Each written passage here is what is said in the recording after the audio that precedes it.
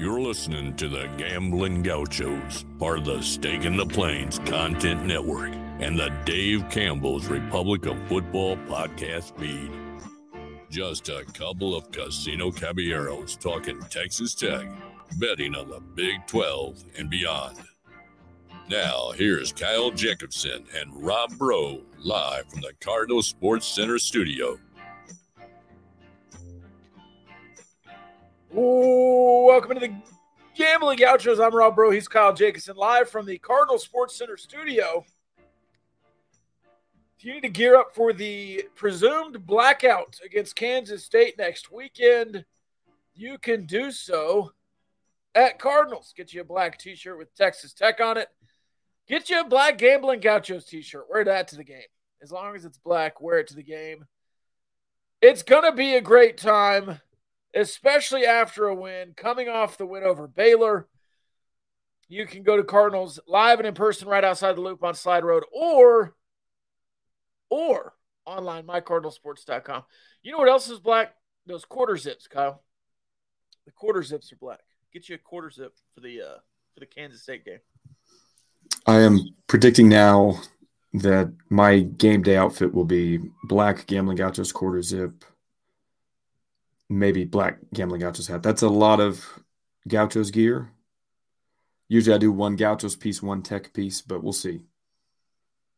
Get you a black hat. You can get you a black Texas Tech hat at Cardinals. That's right.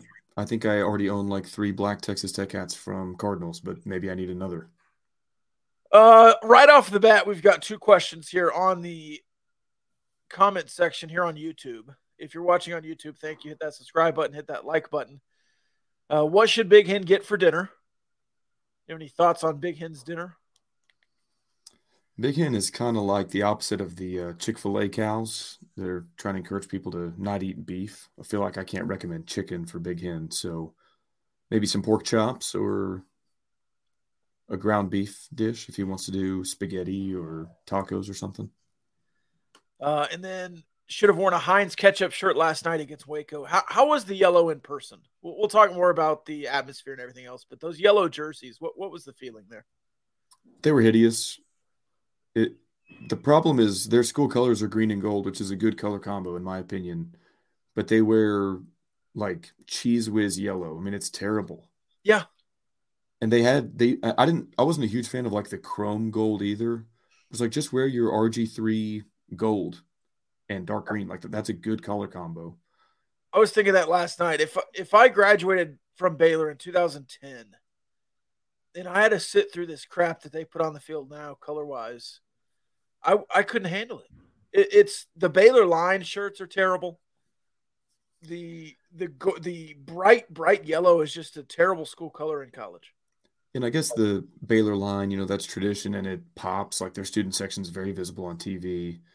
But the other thing that I thought was hilarious was Baylor announces they have 8 home games. They announce all the uniforms in advance and they scheme like, okay, the white out, the green out, the yellow out, the stripe out, whatever. This was their gold out. And people were wearing gold because it's a school color, but not any more than what you would normally expect if there was no coordinated color scheme. It was like nobody got the memo. There was just as much green or like, oh, I'm wearing a black jacket because it's kind of chilly. Like you would have never guessed, other than the student section, that it was a gold out. Big Hen says he's made both a ground beef dish and pork chops today on the Blackstone. So you're right in the wheelhouse there. I'm vibing with Big Hen. That's what, best friends are on the same wavelength like that. So it's just how it is. I'm about to eat a pork chop too, if the Raiders can pull it out. Yeah, the high today was only in the 80s, and so to stay warm, we're having chicken tortilla soup for dinner. Cole will be happy. Yes. Do the students always wear gold? Yes, they always wear the yellow shirts. Yeah. I think it'd be cool if the Tech students always wore red, but I always want everyone to wear red at the game. That's just differentiate yourself. Some people gripe about that when there's a blackout and the Saddle Tramps are just this huge red block. And I kind of get it. It's a semi-legitimate gripe. Like, surely they have a black polo they can wear. Maybe not. They've worn red for 50 years. We're going to keep wearing red. All right. We're just kind of chit-chatting here. We got things to do. What a game last night. We talked about the rest of the Big 12 on Gauchos After Dark. You can find that on the Twitter feed at Gambling Gauchos. Shout out to Barnett, Howard, and Williams. But the most dominant Big 12 win this week was Texas Tech over Baylor. And it was great to see. Off the top of my dome, I think 3 teams in the Big 12 have a road win by 25 points or more. Texas, Oklahoma, and Texas Tech. Just the top 3 in the Big 12, man. The top 3 big dogs. Was the Oklahoma-Iowa State game, was that in Ames? No, that was in Norman. Okay, then maybe it's just Texas and Texas Tech. Both over Baylor, by the way. So maybe that's actually the nugget there. Not that Texas and Texas Tech are so great, but Baylor can't defend their home turf. How was the home turf? You almost got in a fight. If you want to go over that again, you can, or you can just direct people to the Gauchos After Dark where you told the story. Yeah, how was the atmosphere? Yeah, I would say, like most places, 90% of the fans you run into are cool. We ran into some that wanted to fight us for, like, really just wanted to stand there and crack a beer with them. I thought it was kind of crazy. And, like, it's a rivalry, it's an in-state rivalry. And, like, I would kind of get that if it was, like, Texas OU or, like, the Iron Bowl. Like, maybe you're not so friendly to the opposing fans. There's, like, these 2 50-something-year-old guys that, like, didn't want us to have a beer. And we were with a Baylor fan. Like, that's the funny part. It's like we walked up as kind of like a mixed group. And, like, nothing was said we were just, like, wearing Tech gear. And they, like, were physically blocking us from accessing their tailgate. It was hilarious. Went back after the game to see if they enjoyed it. And all their stuff was packed up and gone. So they must have been part of the wave that left in the third quarter.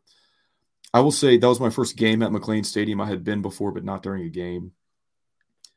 Baylor does such a good job of making a stadium that seats 45,000 people look like it's twice as big as Texas Tech's because they build it so tall.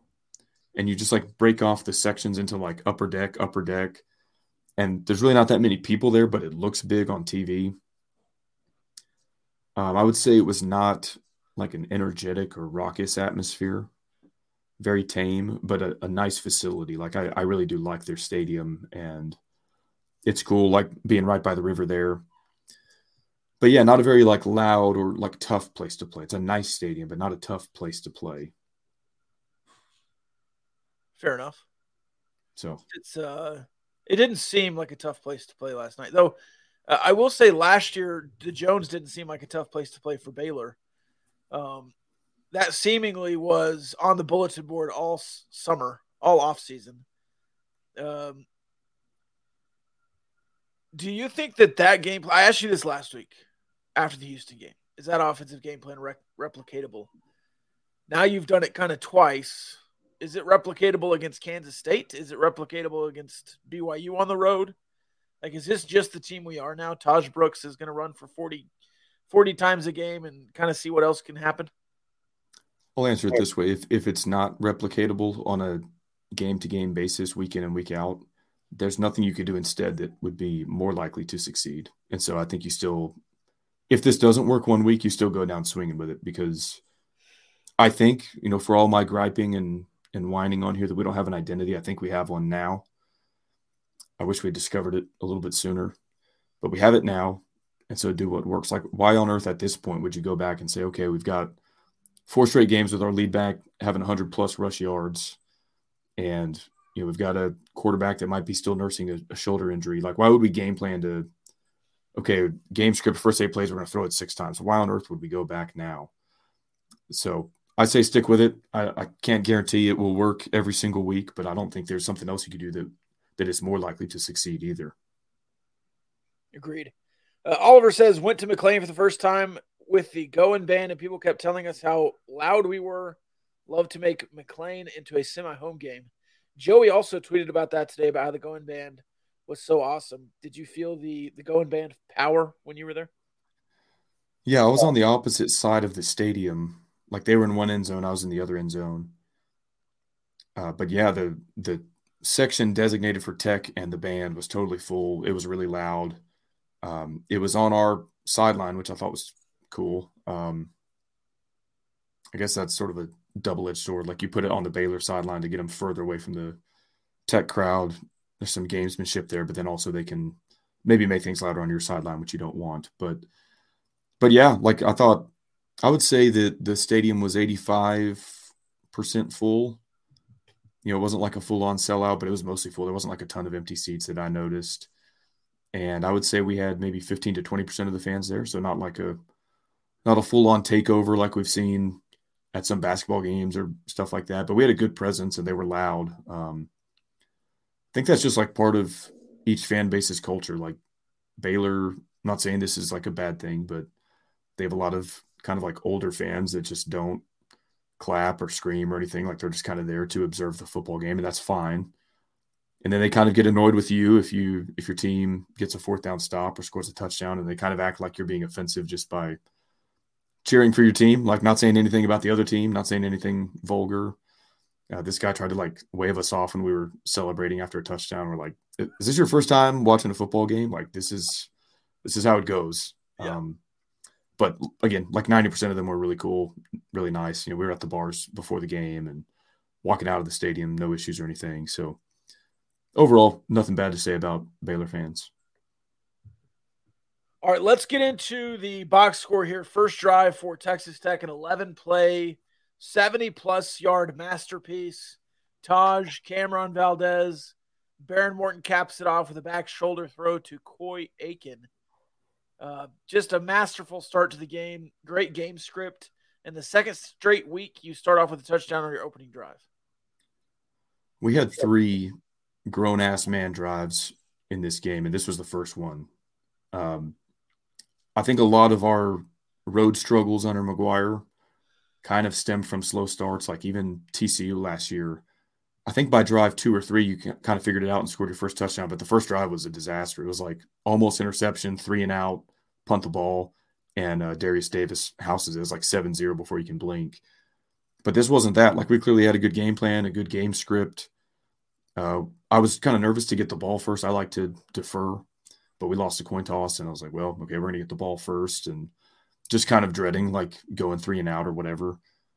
And instead, we just shoved a healthy dose of Taj Brooks right down their throat and passed when we needed to. Like, okay, 3rd and 5. Now we'll flip it out to Miles Price. And then I think I don't know if it was 3rd and goal or 3rd and some yards to gain, and we throw another beautiful back shoulder to Aiken. This time he comes down with it. Thought it was perfect. It was like, we're going to run. We're going to make you stop it.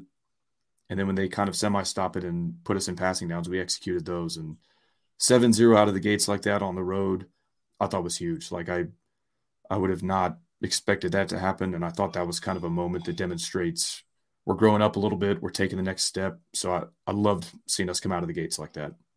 With a 4th down conversion in the middle of it. That will be something we talk about moving forward here, especially on the next drive where Baylor goes 7 plays, 33 yards.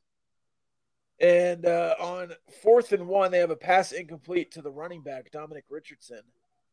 After a sack, just a bunch of trouble there for Baylor on their opening drive. They did not look cohesive.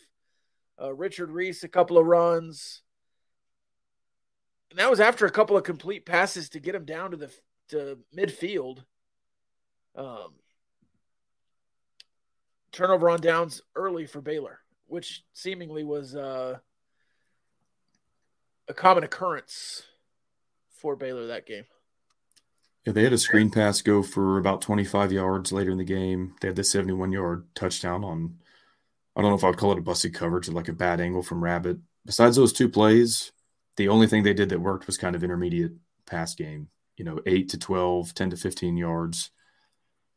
And we said it all week, like, hey, their red zone offense is terrible. Let them nickel and dime you down the field and then make them earn some points. Don't give up the big play. And so I think you kind of played into that. I said, y'all are going to have to score in 7, 8, 9, 10 plays in order to beat us. And that's just not something that Baylor has been good at executing. And so, yeah, it was a common theme. You had some big 3rd down and 4th down stops. This was the first one of the game. And, again, felt like you had all the momentum out of the gates. And I think there's been a semi-trend with Texas Tech that when you finally have one side of the ball playing well is when the other side kind of falls off, and then vice versa. So it's good to see, that old kind of cliche complementary football, that your offense executes really well out of the gate and then your defense executes really well out of the gate at the same time. So that was really nice to see. Yeah, this is the first time you've seen that on the road in the McGuire era. You saw it last year, I would say West Virginia, and then in the bowl game, obviously. Those are probably your three most complete games under Joey McGuire, two of them with Baron Morton at quarterback. Coincidence? Probably so. Let's keep going here. Turnover on downs. You punt it right back. They punt it back to you. 18 yards total between the two offenses. And then you have another touchdown drive. Heavy dose of Taj Brooks, his longest of the drive, 24 yards. Ends on a picture-perfect, what Ryan Leaf would call an air raid ball to Raider Cup, in the corner of the end zone. Raider Cup, I love that. For those who didn't see after the game, I guess in a post-game press conference interview, McGuire said that this week they were calling Baylor Cup Raider Cup during Baylor game week. So what I love to see is earlier in that drive, it was 3rd and 4. And until about, 8 days ago, I would have guessed on like 95% of 3rd and 4s that we're going to throw the ball. And instead we run it, and it's successful. And I said that to you earlier when I was venting after one of those losses that, like, clearly we're not a team that believes we can push the defensive line for 3 yards to run it when we need to. And I think the thinking on that has shifted. Clearly it has, because it was 3rd and 4. The drive is on the line, and we're like, yeah, we're going to run it. And we do, and it's successful. What I also love, not just the execution of that throw to Cup, I thought the ball was placed really well. The defensive back probably could have made a play on it. He maybe could have put it like further on his outside shoulder, but 6 points is 6 points. But Morton checked out of something into that play, and I think McGuire even confirmed that. He said, yeah, we changed the play at the line. So that was supposed to be part of the, not knock on Morton, but the reason why Shuck was starting was he's so much older. He's so much more experienced. He knows the offense better. He's going to get us into the right looks. And, the younger guys might be turnover prone. And Morton, for the most part, has protected the ball. And at least in that moment, a big moment, checks us into the right play, makes the throw. And so, I'm not seeing the downside of playing the younger quarterback yet. Maybe that will rear its ugly head later in the season. I hope it doesn't. But I thought that was kind of a big boy moment for a sophomore making his, 5th or 6th career start, to go, you know what, I got to look here. I'm going to use my liberty at the line of scrimmage to call an audible and get us into a play that ultimately goes for 6. So I thought that was big. Absolutely. By the way, check into the Rangers game. Josh Young double, top of the 9th. No outs. Youngle Cat. So it's 14-0 here on this drive chart. Then you have another 3 and out, gained 1 yard.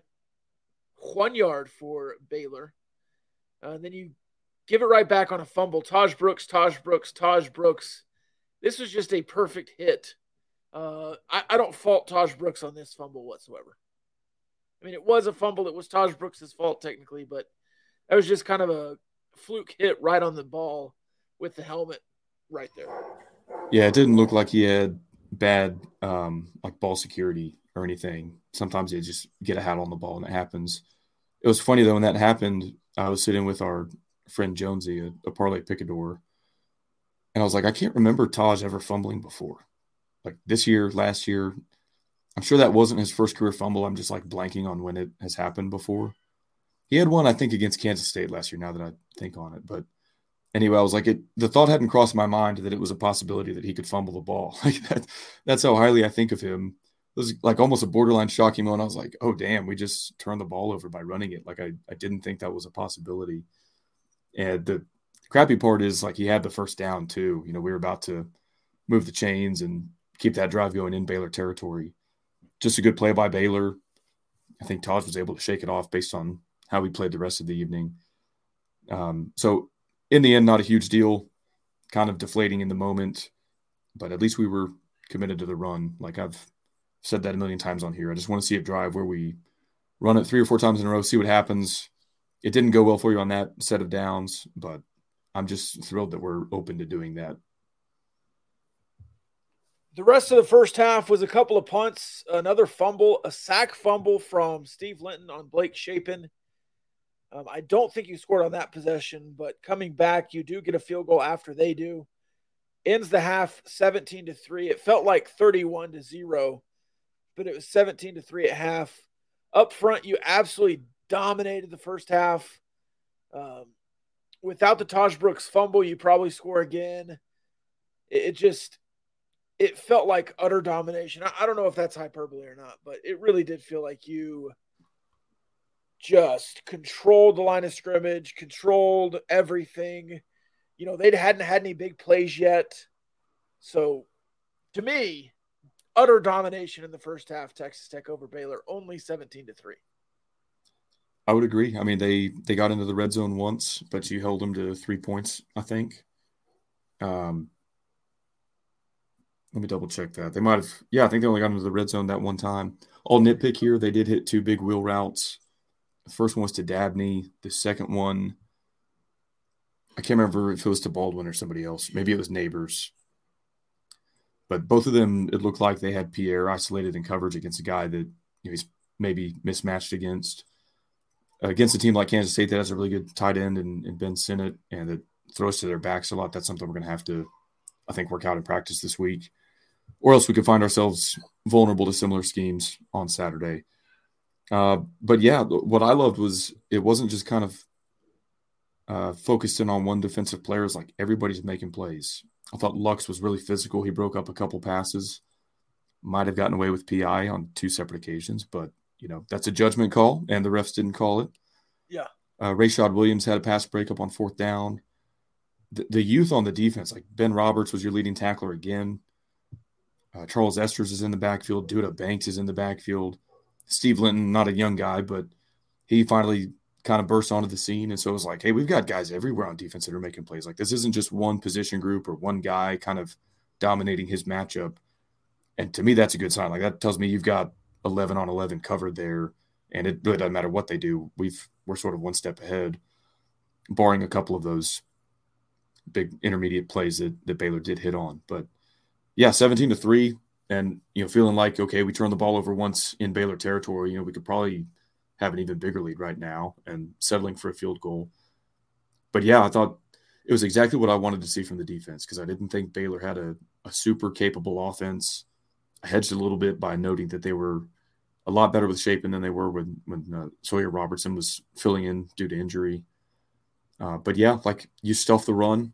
And I felt like anything that happened after that was, okay, let him get whatever. But if you're stopping the run to that extent, giving up 2 yards per carry or whatever, everything else is going to fall into place for you. And it was. 2 plays I wanted to talk about. The Dram Bradley pass interference. Was that pass interference in your eyes? I think so. I think if it had just been hand fighting, but it looked like he kind of did the like grab him. I think we call that like the dish rag or something. But he kind of like pulled him, used his momentum against him, pulled him forward. And so on rewatch, I thought it's probably an okay call. I feel like the guy slipped, but there was a pretty good pull. Yeah. So I understood the call. I didn't agree with it. I think had it just been the hand fighting, it would have been fine, but it looked like he kind of pulled him forward to the ground. Yeah. Then the Cameron Valdez after the Xavier White 4th down opportunity. I don't remember what drive this was in. Sorry, the Xavier White 3rd down. Was that in the first half or was that later in the game? Let me look here. I've got it in my notes. It was in the first. It was the last drive of the first half. That's what I thought. Ended on the field goal. Oh, before the field goal, yeah. So we got the ball back. He kicked the field goal on an additional drive, but second to last drive of the first half. Yeah. So first off, Xavier White caught the ball past the sticks with forward progress. It should have been a first down. Yes, but you tempoed. They rule it 4th and 1. I hated tempo. It's like, you have all your timeouts left, or at least 2 of them. And if you tempo, it's one of those deals. If it works, if you tempo them and you catch them out of position, you convert, great. But if you tempo 4th and 1, when they haven't stuffed you all night, just go slow, sub out Valdez for Taj, bring an extra tight end. And I don't remember what personnel we had. It was like, hey, they haven't stuffed you for less than a yard, pretty much all night. And so I just, as it was happening, I was like, I don't like tempo here. And then, kind of worst case scenario came to fruition. So anyway, I referenced a couple of PI calls on Lux that they missed. They missed that. We'll call it even Stevens, but yeah. I think Xavier White got the first down. So did I, and I thought it was weird. You just kind of forced tempo in that. You didn't really go tempo a ton in the game, but in that moment, it just felt weird to me. I know they like to do that. We want to go fast. I remember all of the sayings and stuff we heard all offseason, but I didn't like it there just because you probably could have drawn a review out of that if you just slowed down.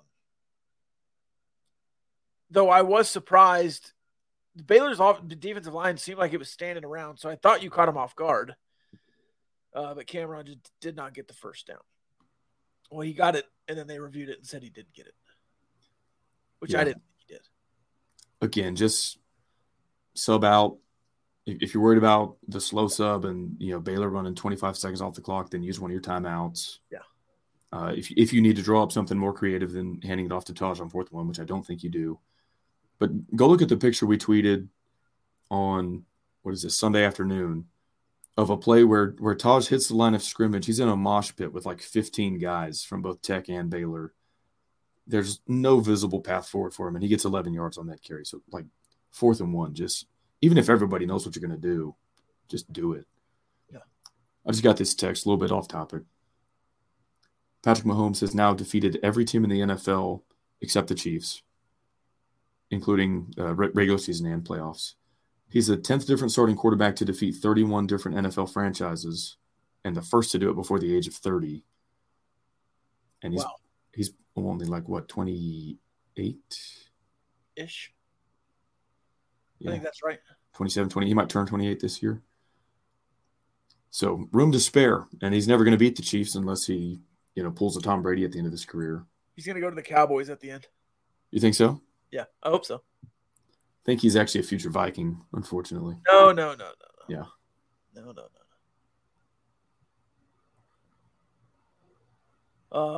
Rangers update. Josh Young did score. I don't know how.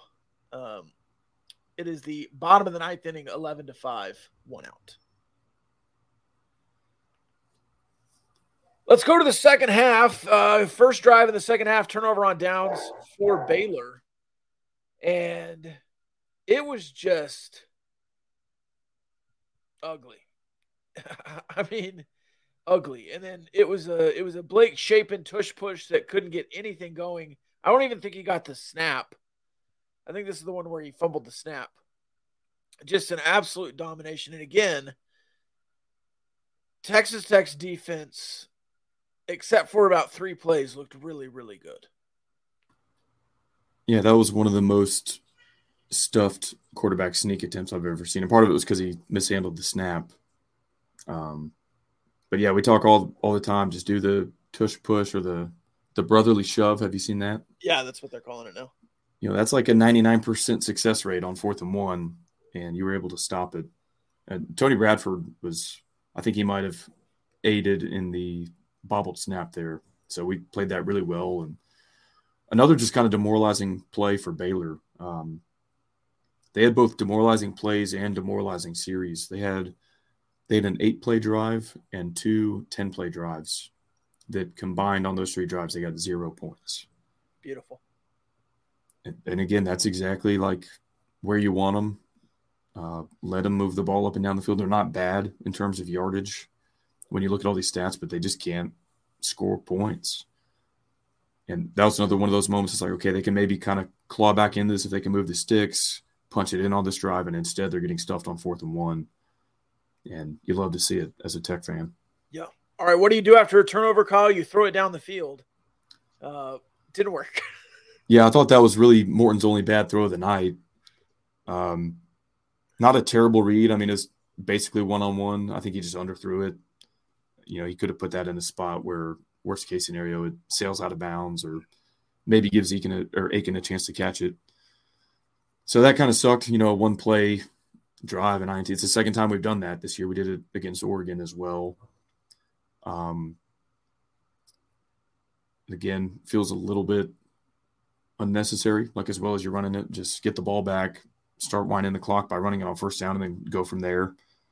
The shot will still be on second down if you really want to take it. So I felt like we were kind of screwing around a little bit, and it's just the battered Tech fan in me, like, okay, here comes the collapse, here comes the momentum shift. And so I wish you could have capitalized a little bit better with your first possession of the second half. Ultimately, not a big deal, but maybe something they look at going forward on those change of possessions, like kind of how they strategize the first play call out of the gates after those. You talked about battered Tech fan syndrome. I was absolutely feeling it. It was going to be a drive for Baylor. I just knew it.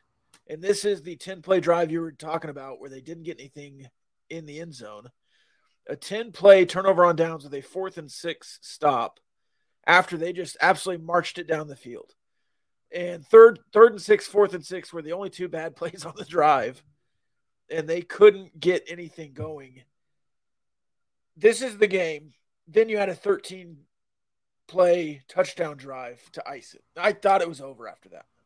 Yeah, this is grown-ass man drive number 2. Yeah. And to rewind a little bit within the drive, it's 3rd and 5.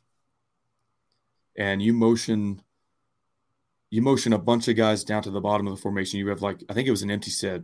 And so you've got 4 receivers in that diamond formation down at the bottom. And Aiken is all alone. A guy who just caught his first career touchdown pass earlier in the game. He's in one-on-one coverage. I think unless you're going to go quarterback draw, the ball pretty much has to go there. He runs a 5-yard slant. We throw it pretty low. He makes a good catch. That's a tough throw. It's an underrated throw and catch in terms of the difficulty because the timing has to be great. If you put that behind him at all, it's it has no chance. And you've got to get it to him early enough before he kind of runs the route into the heart of the defense. We convert that. If we don't, it's 3 and out. And you're letting Baylor hang in it. And instead, you parlay that into a 13-play, 85-yard drive that takes up 6.5 minutes off the clock to make it 24-3, I think. And I don't think the game's totally out of hand yet based on how Baylor responds. But after you do that, you're like, okay, we're back. Not going to be a second-half drop-off. Feeling really good at that point. Based on Baylor's inability to move the ball, it's like, okay, it's hard to see them scoring 3 times without us scoring again. You never say never. I wasn't ready to say game over, like curtains, but it felt like you were 90% of the way home. Yeah, and it ended on a beautiful play-action pass that we've been begging for Baylor Cup. Play action at the tight end. It's always open. It was like my not my magnum opus because I'm not calling plays or running plays, but just like what I'm envisioning in my head. This is like a dream come true. So I don't remember the down and distance even. Doesn't really matter. But Baylor has 8 dudes in the box. They've got 5 down linemen, 3 linebackers all crowding the box. All 8 of them are coming. Yeah. Why are they coming? Because you give them the tackle and guard double pull look, the counter look that you've run all game long with tremendous success, by the way. You suck in 8 guys to play the run, and nobody's covering Raider Cup, excuse me. And at that point, they're just playing catch.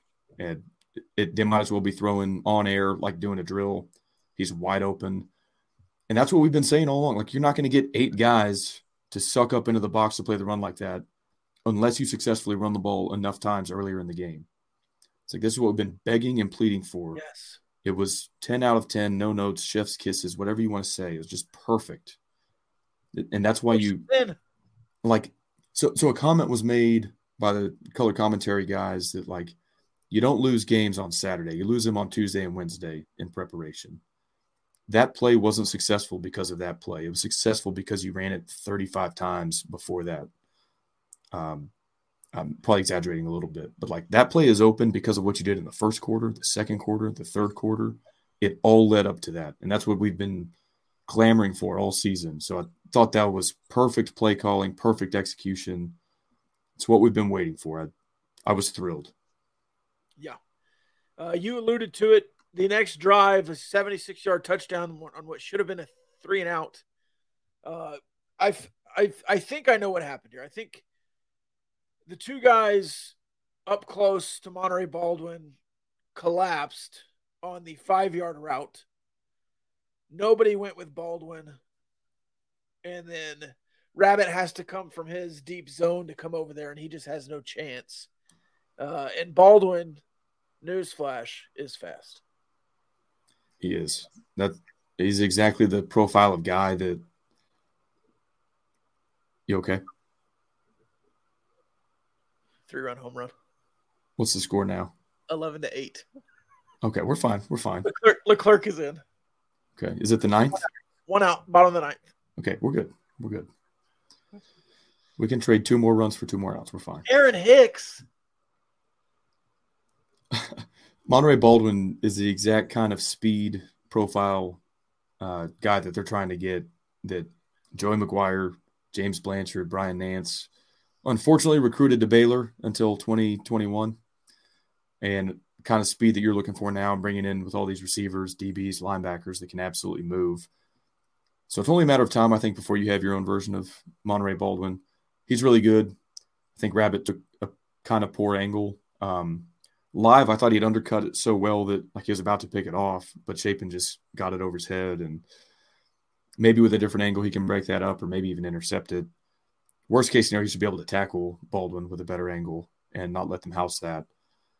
But that was their only touchdown of the night. And it came exactly how pretty much the only way you can surrender to Baylor is giving up a big play, because they were just not going to do it themselves in the red zone. So that was kind of disappointing, but we're nitpicking. You know, it's a 25-point win, and 90% of the night the defense was playing A football. So not going to gripe too much about that. 24-10. You just got punched in the mouth. And what does Texas Tech do, Kyle? Well, it was 24-11 because they went for 2. 24-11, sorry. And same deal. I was thinking, okay, a little bit of a momentum shift here. Baylor might be clawing back into it. You need to respond. And what do?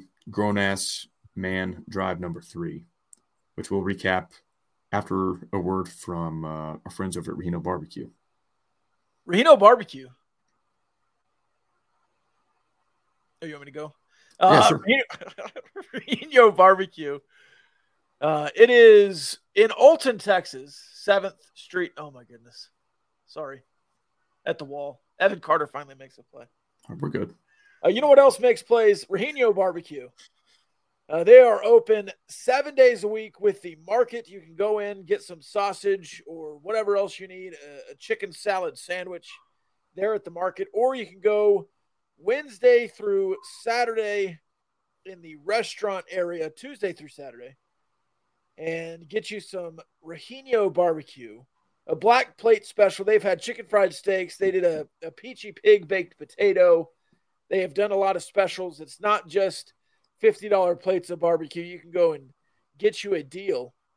Lots of our parlay picadors have been to Reno lately. We're getting some great pictures. Where else do they have great pictures? On Instagram. You can follow them, RenoBBQ.com. Order online to make sure they have it for you when you get there. RenoBBQ.com. So it's 24-11. And again, the battered Tech fan in me is going, oh no. You know, like one of two things can happen here. We respond, or like we go 3 and out, and maybe the stadium gets some life. Baylor starts believing, they score again, and then we're in the danger zone. After last week, you definitely think that. Yeah. Another second half team. Yeah. And even I think that I guess it was an analytics deal to go for 2 there. Even with a field goal, still a 2-touchdown game if they convert their 2-point conversion. So I was like, hey, there's only one result here where we don't give them the ball back with it being a 2-possession game. That's if we score a touchdown. What do we do? 8 plays, 65 yards, 4 minutes, 19 seconds off the clock. Grown-ass man drive. And I was like, okay, we grew up a lot tonight. Like the game wasn't super in the balance. The outcome was never super in question. there's a few moments where you kind of got counterpunched a little bit, and instead of folding or collapsing or having some terrible sequence of events, you just like, okay, let's roll. And you just kept scoring, stopping, and never let them get closer than that 24-11, and then just put it away. So again, thought it was really, especially with a younger quarterback, less experience than what we had. I'm like, okay, are we ready for this moment? Can we do it? Can we stay disciplined with play calling and run the ball and everything? And we did. So I'm watching that live, I'm like, okay, we had 3 absolutely huge drives tonight that we had to have. And it was actually going back to that complimentary football deal. It was the offense pulling away. For so long as Tech fans were like, hey, if the defense can just hold on, like just keep them under 40 or, just get one stop in the second half and we can win this game. This was, the defense played great and wound up not really surrendering a lot anyway, but it was the offense that kept capitalizing to pull away and really put the game away. So I thought that was a welcome kind of change of pace for us. Yeah, you certainly could have won this game 20-17 or whatever a final could have been. But your offense just didn't stop. And I love that it was Taj Brooks for 18 yards for the touchdown, and then Taj Brooks for the 2-point conversion. You went right back after him to get that certain lead back. It was just a masterclass on that drive, in my opinion. I love that 2-point call, by the way. Yeah. The fake reverse action. It would have been beautiful in Laramie. Yeah. By the way, on their 2-point conversion, you did the exact same thing. You blitzed Rabbit, didn't get home, and they threw the same play. And I don't know why, because, again, you didn't blitz all night, and you didn't have to. You kept getting home with 4 guys. So I don't know. That's just their call, I guess.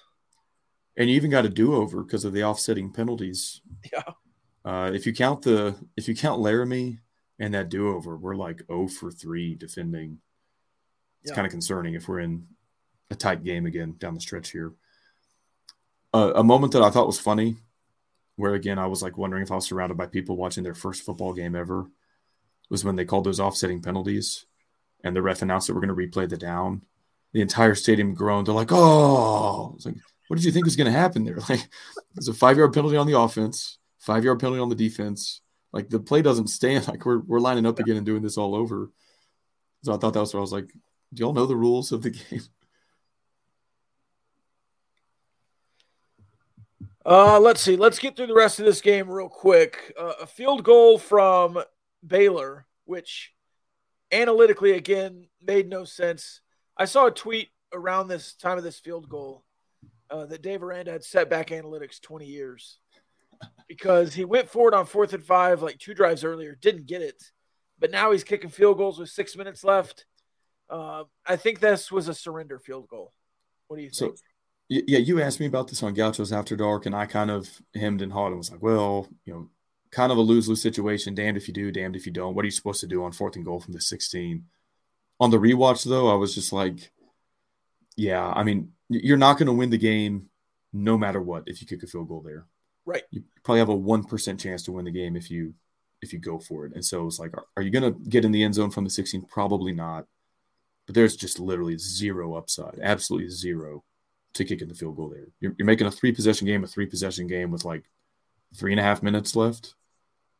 And so on the rewatch, I was like, yeah, I feel like I have a better sense of it now. And Baylor's next drive, what do?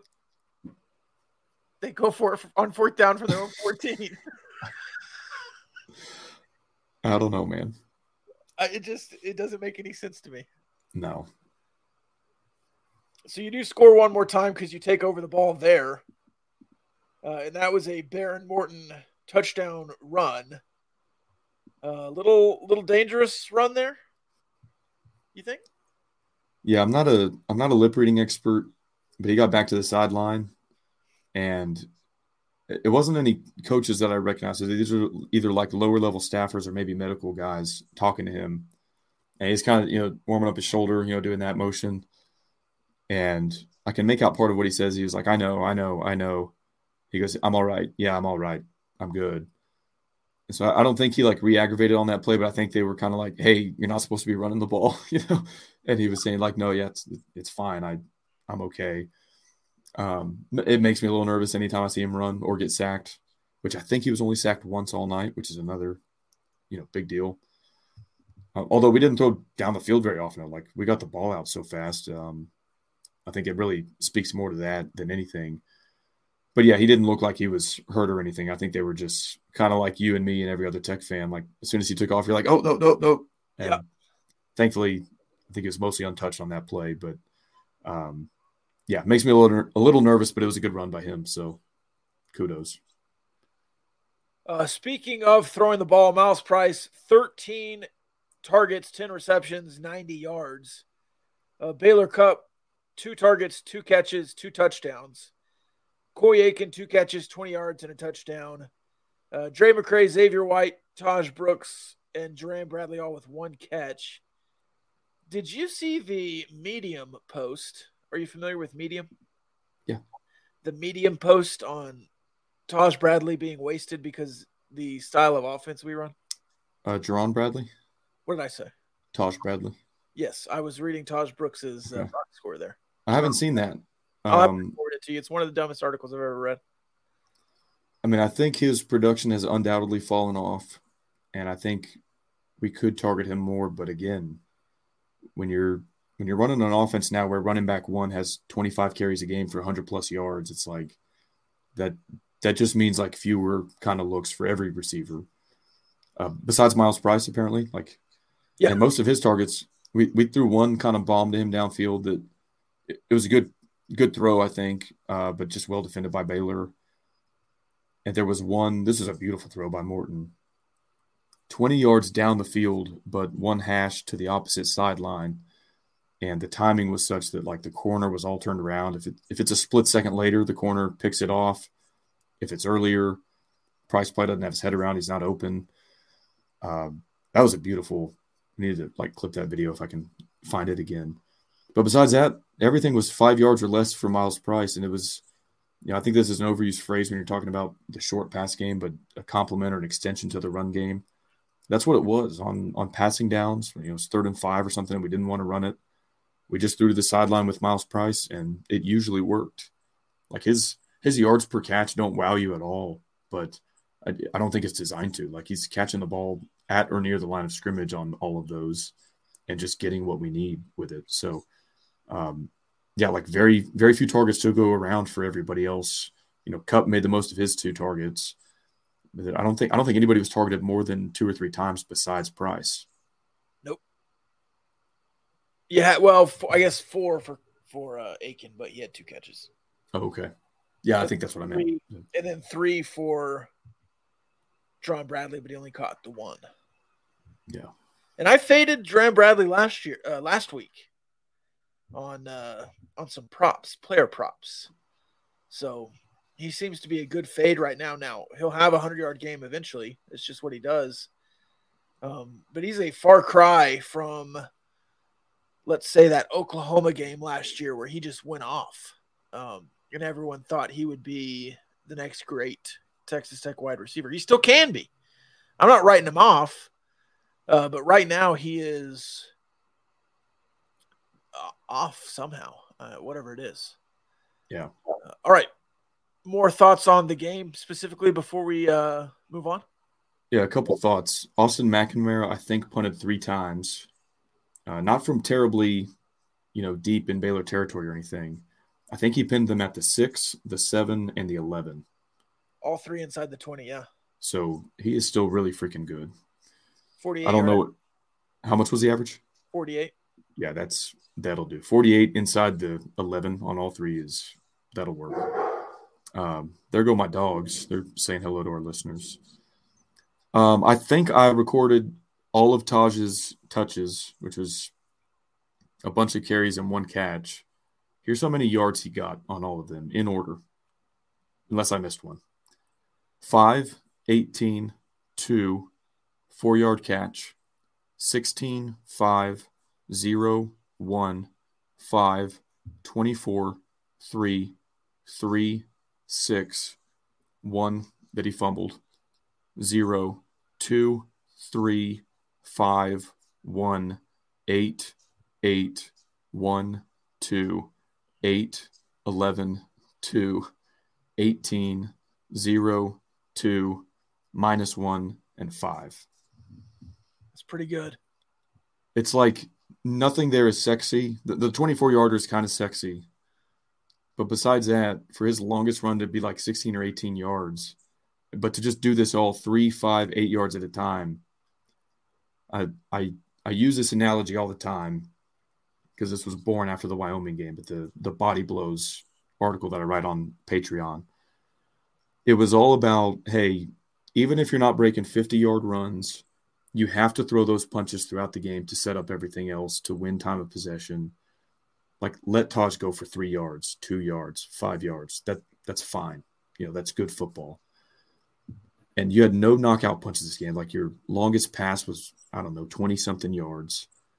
His longest carry was 20-something yards. You won this fight because you knew you were the better boxer and you took it 15 rounds. And you won by unanimous decision by just throwing body blow after body blow and playing good defense. Like, you didn't need to wow anybody. You didn't need your quarterback to throw 50 passes. You didn't need to score in 2 or 3 plays in, a 45-second drive. You didn't need to chunk it 60 yards down the field. All you had to do was hand off to Tosh for 3, 6, 1, 0, 2, 3, 5, 1, 8, 8. Like, that's all. That's what we thought was a winning recipe. And this was like the maximum version of it, like taking it to its extreme end. And I just freaking loved it because they had no answer for it. You're just wearing them down. Yeah. You know it's going to work. They know it's going to work. That's the demoralizing part. They're like, shit, we're going to line up again. Even when we think we have him stuffed, he gets 2, 3 yards. We have him stuffed, he gets 11 yards. They didn't have a negative run play until there was 4 minutes left in the game when the outcome wasn't in question at all, and that was -1 yard. Yeah. Like, they're not shooting gaps. They're not blowing anybody up. Nothing. And you're just little jab to the ribs, to the waist, over and over and over and over again. And then the last bell rings, and like you win every single round, 10-9, 10-9, 10-9, unanimous decision. And everybody goes, "Oh, that's boring boxing." You're like Floyd Mayweather. Floyd Mayweather never knocks anybody out. He just plays good defense. You can't touch him, and he just jabs you the whole time. And it's like, I don't care. It doesn't have to be. It doesn't have to be 50-3 for me. I don't need video game numbers from the quarterback. I'll take 31 carries for 150 yards from the running back, or 170 yards, whatever you wound up with. So that body blows analogy is like borderline prophetic now in hindsight, but I freaking loved that. You started 3 for 9 on third down. That's bad. Then you converted your next 6, and that directly correlated to you converting those drives, the grown-ass man drives when you pulled away, put the game away. Here's my last thought on the game itself before we get to the mailbag. I don't think Baylor did a ton to take their foot off the gas last year when they beat you by 28. I don't think that they ran up the score either, but they didn't do a lot to take their foot off the gas. When Miles Price had that punt return that with the penalty you got inside the 10, I was like, go score on these jokers. Run this thing up. Oh, it's disrespectful. I don't care. Run it up. But on the rewatch, there is something actually even more insulting about lining up in the victory formation on 1st and goal. I was like, you know what? That's actually even sweeter. So I'm fine with that too. With full 2 minutes left. Yeah. Yeah. But at the end, I was like, come on, run it 4 times. Everybody in the stadium and everybody watching on TV knows if you run it 4 times, you're going to get 6 more points. Everybody knows it. Yeah. So I was like, I kind of wanted to run up the score on Baylor. I don't care about the sportsmanship stuff. But on the rewatch, I was like, man, how embarrassing for Baylor.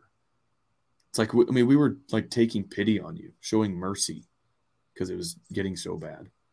And everybody on their sideline knows we could have had 6 more points if we wanted it. And instead, we line up in the victory formation inside their own 10-yard line. So they kind of cooled me off a little bit on the rewatch. I was like, okay, yeah, that's a fine way to end it. Go in victory at the Baylor 9-yard line. Ready for the mailbag? I am. Let's do it.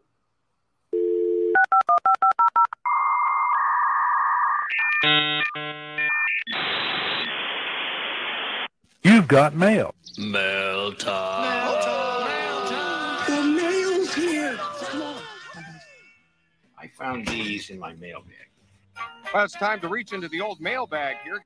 Enjoy reading the fan mail. Don't read it all at once.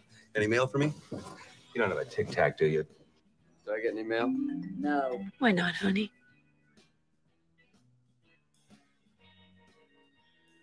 Start bench cut these fathlete moments. A pick six, a fumble recovery, scoop and score, or getting to be the fridge on a 1-yard touchdown dive. I'm starting pick six because it requires some hand-eye coordination that is always impressive from the big man. Yep, especially if it's a tip drill where you kind of get your tip up and then catch it and run. I'll bench, scoop, and score. I love the amount of selfishness required because anytime a big man has the ball, there's a DB trailing who's like, hey, lateral it or hand it off. And when the big man just keeps it and scores himself, I love that. And I like the refrigerator Perry move, or better known as the Jalen Hutchings. Yeah. I like that too, but it's a tough cut. I would cut that one as well. Unless it's a pass. Yes. I would add in the process. I would process, scoop, and score, and bench the post. I loved that about the Jalen Hutchings sequence last year. If you recall, they tried to throw it to him. Yeah. And it was a little low. It was a tough grab for the big man. But they were so committed to getting him a touchdown. They're like, okay, he didn't catch it. Let's just hand it to him. And we score on the next play. Who will beat UCF worse, Kansas football or Kansas basketball? Man. I don't know. It's a pretty good beating the football team gave them. Yeah, football set the bar pretty high. But UCF is like pretty distant 14th out of 14 in basketball this year. So, yeah, I don't know. It'll be close. We'll just say basketball just for fun. Was Steve Linton due for this game? Due theory. We laughed at him. Somebody asked last week, will Steve Linton get more than 3.5 sacks the rest of the year? We both go, ha-ha. Under. We'll see, because he hadn't done it yet. He got 3 last night. Again, with like no help. Yeah. We weren't blitzing anybody. On one of his strip sacks, Miles Cole on the other side is getting held. It wasn't called. And we still got to the quarterback. Like, we're bringing 4. They've got 5 plus a running back if he stays in to protect. They're holding one of our 4. And Steve Linton still gets a strip sack. So I would have loved to see that a little bit earlier in the season. But I think our under on the 3.5 is kind of in danger. And I'm glad it is. Yeah. And we should have memed that on Michael Jordan going, and I took that personal because he played a really good game. He did. We'll have to clip us saying under 3.5 and then put his sacks together in a kind of a reel. Yeah. Was Steve Linton due for – oh, I just said that. Am I due for a throw-up? Yes. Will Taj be a top 5 running back all-time at Texas Tech? Somebody said something the other day, he's having an all-time performance. Tech has a lot of good running backs in their history. They used to do this running thing quite a bit. Yeah, like Bobby Cavazos, Donnie Anderson. Yeah. Before we even get to all the Spike Dykes guys that, we won 2 Doak Walker Awards in the 90s with Bam Morris and Byron Hanspard. So I do think in the air raid era, he might be on a trajectory to be among guys like DeAndre Washington, Torian Henderson. His biggest knock, if this is his last season, his biggest knock that he won't have the career longevity and the career stats that guys like that had who started for 2, 3, maybe even 4 years, like Torian Henderson. But this season, we kind of blew it in the Oregon game. He probably could have run for 120 in that one if we let him. But if he averages 100 yards per carry, or 100 yards per carry, I would love that. 100 yards per game in a 12, 13 game schedule, he'll be up there in terms of scrimmage yards, all-purpose yards, and have a really good season under his belt. So Ricky Williams, I believe on the radio show after, said – Ricky Williams didn't say it. They said it about Ricky Williams. Texas Tech's Ricky Williams, by the way. I think it's 6 games in a row with 100 yards rushing. So that's what Taj is striving for now. He's got 4 in a row. 5, 6 would be Kansas State, BYU. What can't Taj do? So he can block. We had the reel on our Instagram. last week of him blowing up Nelson Caesar in pass pro. We ran a jet sweep to Dre McCray where I swear he moved this other grown man about 15 or 20 feet out of his way, flattened him. Yeah. So he can block. We don't throw to him a lot, but when we do, I think he catches it. And he can run for 100 yards on anybody when we hand him the ball enough. Does playing bully ball suit the brand? This is the offense we were promised, yes? I think so. In the initial press conference, this is the offense we were promised, and it feels so good to have it rocking. Do you think bully ball suits the brand? Yeah. The hardest working, most competitive, toughest. I think I said that backwards. That's what I envision more than tempo and throwing it to the sideline. When I hear about a tough football team, you might be a good football team. You might be able to outmatch a lot of people. But when I think tough football, I don't really think slinging it all over the yard. Will you rate the defense this game? A Baylor beat writer called us thoroughly average. What say the Gauchos? This Gaucho says there's a ton of cope. A ton. So Baylor is a fan base that does not handle losing to Texas Tech well. Yeah, I'll leave it there. But what I didn't realize is that you held them to 17 yards rushing because your roster is loaded with blue chip guys that only came here because of the Matador NIL collective. And Baylor, being a private school with wealthy donors, apparently is too broke to do that. But then I double-checked the roster, and actually your two starting interior defensive linemen, between them, might have had another Power 5 offer besides Texas Tech. Maybe not. I'd have to look. And then your inside linebacker that led the team in tackles this game and all season is a redshirt freshman who is maybe still a walk-on. It was at least formerly a walk-on. So this idea that, Tech's buying these players, how can we compete? It gives me whiplash from how they talk down on Texas Tech and Lubbock and like, why would anybody go to school at Tech if they could go to Baylor? Why would anybody coach at Tech if they could coach at Baylor? Our stadium is nicer than yours. Our program is so much better than yours. Oh, you beat us by 25 in our home stadium. Well, how could we possibly compete with Texas Tech because of the Matador Club?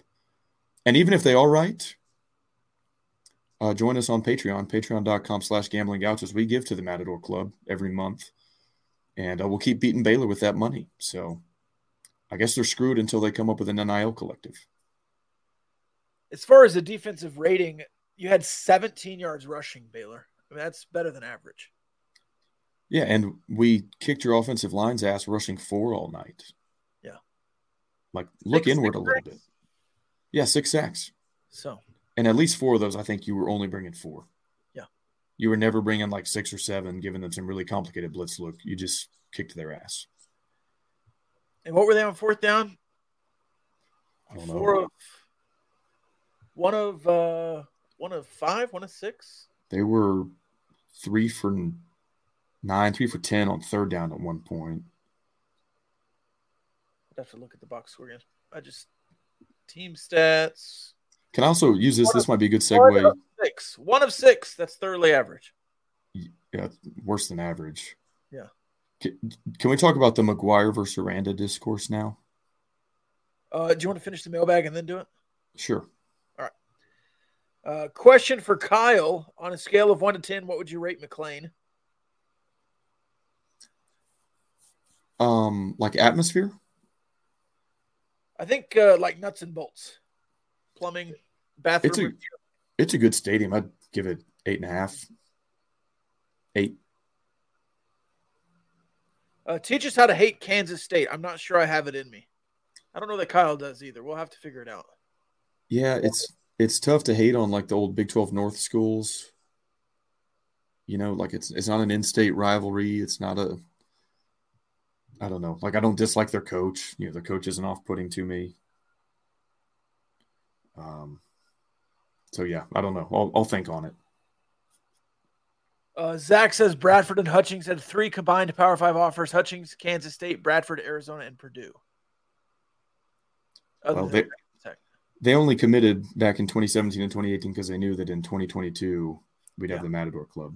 Yep. Seeing as how Kyle elegantly put together stats showing how more effective the offense was when running the ball, and Rob has coined, I would say co-opted, the running the damn ball phrase, do you guys get to claim even a small percentage of credit for Tech's recent improvement?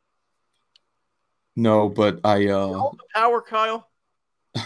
I saw a scoreboard pulling in the Waco. There's an 18-wheeler next to us, so I couldn't get a picture. But just like a double T, a state of Texas, and it said it's all West Texas, like right there in Waco. So no, we won't get credit for whether we originated or co-opted and stole and then promoted. Because run the damn ball, that was a thing long before us. But no, and we don't need credit. We just want to watch good football. That's all. By the way, Minnesota up 1-0 in the bottom of the first. Jose Altuve bunts a single. I was proud of the fight yesterday. You know what pissed me off? After we lost that game to the Astros, the freaking ESPN ticker said it was our 16th consecutive loss in the ALDS, and we haven't won an ALDS game since 2004. I was like, we just got past this stupid factoid. Like, let me live for like a week before we start trotting this crap out here again. So just don't lose 3-0. Like, win a game in the ALDS so that stat will go away. That is hilarious. How many carries for Taj is too many? The number does not exist. I think like 40, 20 per half is where you start to go, okay, he might be a little bit tired. I want him healthy late in the season too, but yeah. You know what? I did start saying to myself in the fourth quarter, hey, we're up 25. Let's let Cameron Valdez run a couple times here. Yeah. But 30 week in and week out does not faze me. Kyle is a fan of some Minnesota teams, famous for snatching defeat from the jaws of victory. What is the most Minnesota moment that he recalls across any fandom? I don't know why they're making you relive this here. I don't think the Timberwolves or Twins in my lifetime have ever been on any stage that would qualify. It's not one moment, but I've seen the Vikings lose 3 NFC championships in my time as a fan. So that always stings when you're on the doorstep of Super Bowl. That last one, especially with the field goal. Yeah. Sorry. I'm used to it, man. Final question in the mailbag. Are you starting to believe in Texas Tech football again? I did. That there was never any wavering on the overall trajectory. I did start to worry on this season's trajectory. I'm back in on this season's trajectory, and I am more in than I've ever been on the overall trajectory, which leads us to Aranda versus McGuire. And that seems pretty clear-cut for me.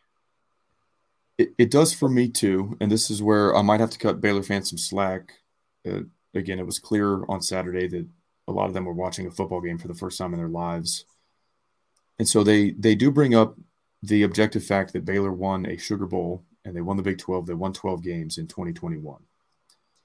They did that with a lot of juniors and seniors who were recruited there by Joey McGuire. Well, weren't they really recruited by head coach Matt Rule?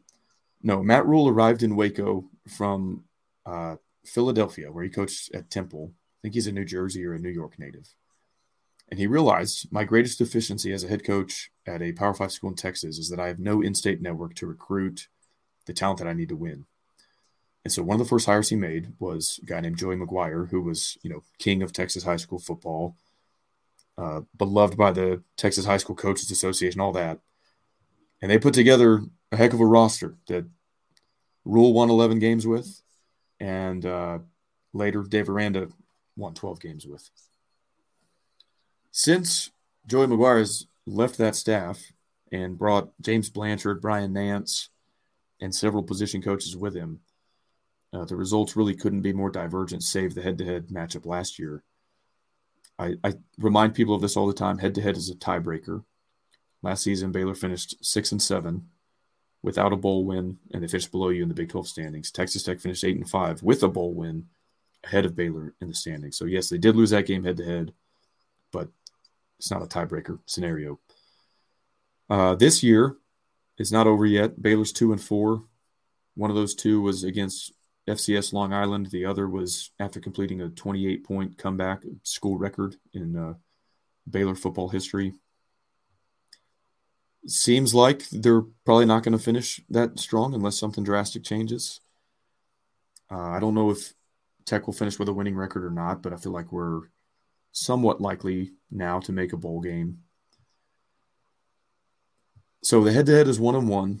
I think you're going to finish with a better season for the second time in a row out of 2 seasons. And you're certainly recruiting a lot better than Baylor since Joey left. Some Baylor fans are in denial. And some Baylor fans are tweeting like their Barstool account is asking if it's time for Aranda to go, which is hilarious a year and a half after winning 12 games like they did. It's like if this great of a segment of your fan base is fed up enough with him to ask if he should be fired, and our fan base is pretty confident that we've actually eclipsed your program in a mere season and a half, on the heels of our worst decade in program history, meanwhile, y'all were on the heels of your best decade in program history. What does that say about the state of both programs and the job each coach has done since they parted ways? So you can bring up the Sugar Bowl all you want. Like, as soon as Aranda wins one of those and wins the Big 12 and wins 12 games without Joey, great. That's a fantastic card to play in this discussion. And, like, we'll see if Joey wins one with or without Aranda at Texas Tech. But, like, to this point, Joey has a winning record in conference play. He's 7-5 in the middle of year 2.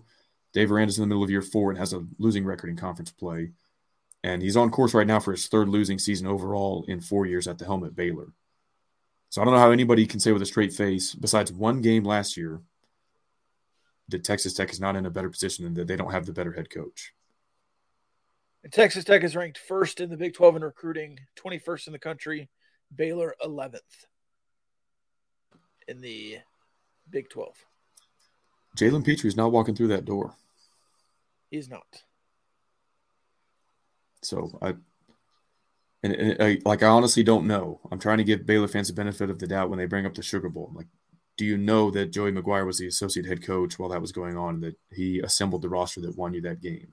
They might not.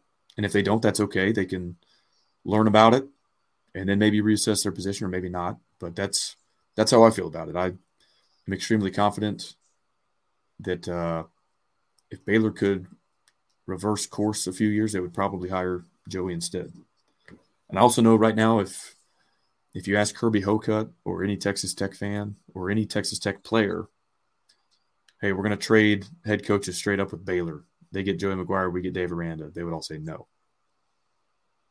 To be fair, Kirby Hocutt said no to Dave Aranda several times. You think so? Well, at least in 2018. I think Dave Aranda might have said no to our advances, which I don't know. In 2018, it seemed like there was one candidate. If he did, we just lined up in the victory formation at his 9-yard line. So, yeah, true. All right. Any final thoughts? Yeah, one of the most disappointing critiques that I've ever levied against this team was after the loss in Morgantown, when I said, okay, like, you line up and you lose games sometimes, it happens. But I didn't see any fight except Mike Dingle, a true freshman linebacker. And I left our listeners with the Norwegian proverb, everybody wants to kill the bear, nobody wants to hold the axe. A lot of guys on the Tech sideline grabbing for the axe on Saturday. One of the keys to the game, or it wasn't a key to the game, it was on Joey's hat, the piece of tape that he always writes on. BYOE, bring your own energy. Road game, this team has heard all about how they can't win on the road, how they suck on the road. And they brought their own energy. There was a lot of guys flying around, fired up to be there to be playing football for 60 minutes and feeding off slowly but surely, just kind of like bleeding Baylor to death for 60 minutes. So I loved it. Like, that was kind of a bit of a challenge in Morgantown. And I was unsure if this team was going to be able to respond like this. But a lot of guys not only wanted to kill the bear on Saturday, they wanted to hold the axe. And I'd love to see that fight from this team. I'm proud of them. It's beautiful. You called it, or at least you asked for it, and it happened. It was a spirited effort, and it will go down as one of the best wins of the year, I think, especially because it's on the road. For sure.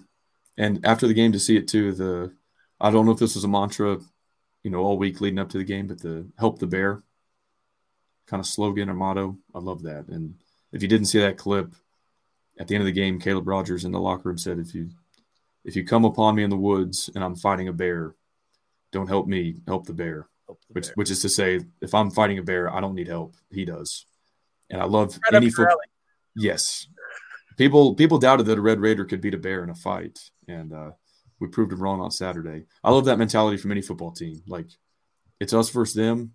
We don't need help. They do.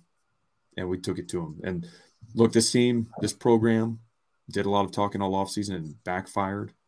And this time they went actions first, words later. And who knows, maybe internally they were using those mantras to kind of get focused, get fired up all week, and it came to fruition.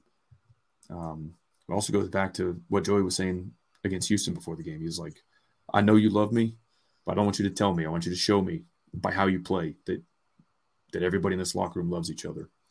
And so I think maybe that's starting to click with them is like, yeah, help the bear and, all this stuff, 60 minutes of us. But we can't just say that on social media like we've got to go prove it. And they have the last 2 weeks to their credit. So I hope to see a lot more of that. And I'm proud of them for holding the axe on Saturday.